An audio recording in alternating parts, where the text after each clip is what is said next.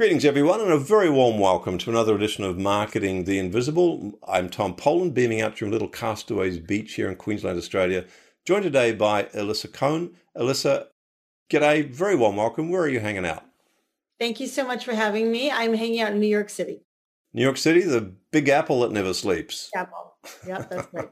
All those things. All those things and more, I'm sure. For those of you who don't know Alisa, she was named the number one, not number two or three, number one global guru for startups in 2021.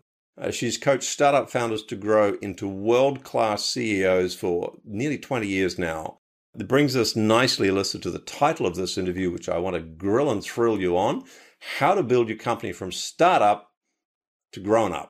Question number one, our 7 minute starts now. Who is your ideal client?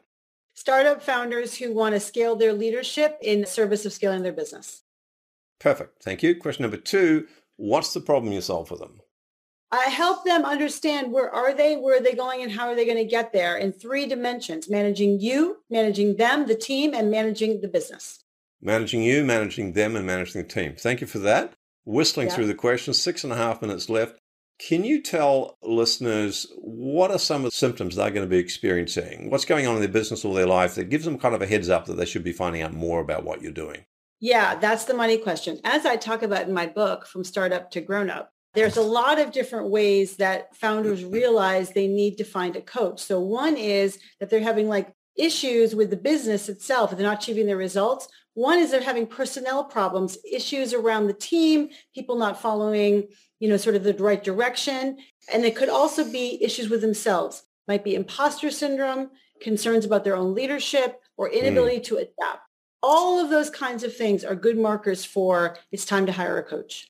Right. Thank you. And question number 4, these are growth-oriented individuals, probably feeling very entrepreneurial and also perhaps a little dissatisfied. So what I'm saying is they're going to try some stuff. Question number 4 is, 5.5 minutes left, what are some of the common mistakes that some of your best clients tell you that they made before they found your solution?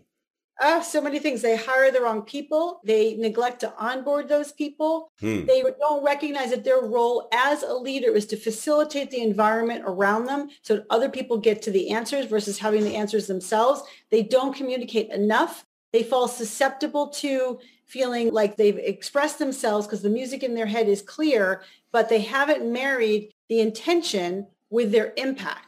And I would just say to everybody, the key to leadership development in part is marrying your intention, your thoughts, your feelings, what you want to get done with your impact, how that's landing with other people. Beautifully expressed. Thank you for that. Just under 5 minutes left.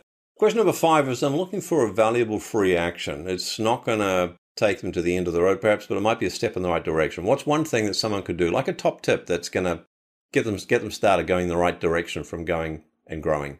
I'm going to give you 2 top tips. One is step back and journal or meditate or tune into your inner voice and your inner intuition every day as a practice, because you really want to get a handle on all the jumble that's going on in your head. The second tip is, before you hire somebody, make sure that you are really being clear about the jobs you need to be done, you want this person to do, and then you line up the jobs to be done with the evidence that the person that you want to hire has done them already. 2 tips. The evidence.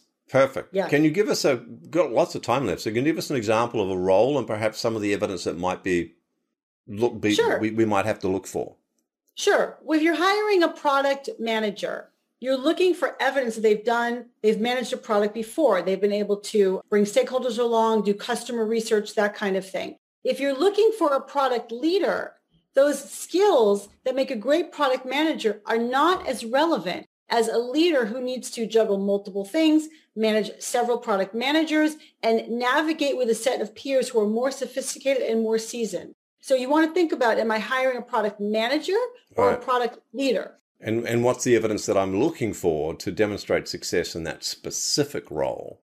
I'm looking for the background of people, right. So I'm looking for the background of people who have influenced effectively at a senior level, who have managed a set of people together and navigated the sort of things that come inside of peers working together. Clear list of evidence. Thank you for that.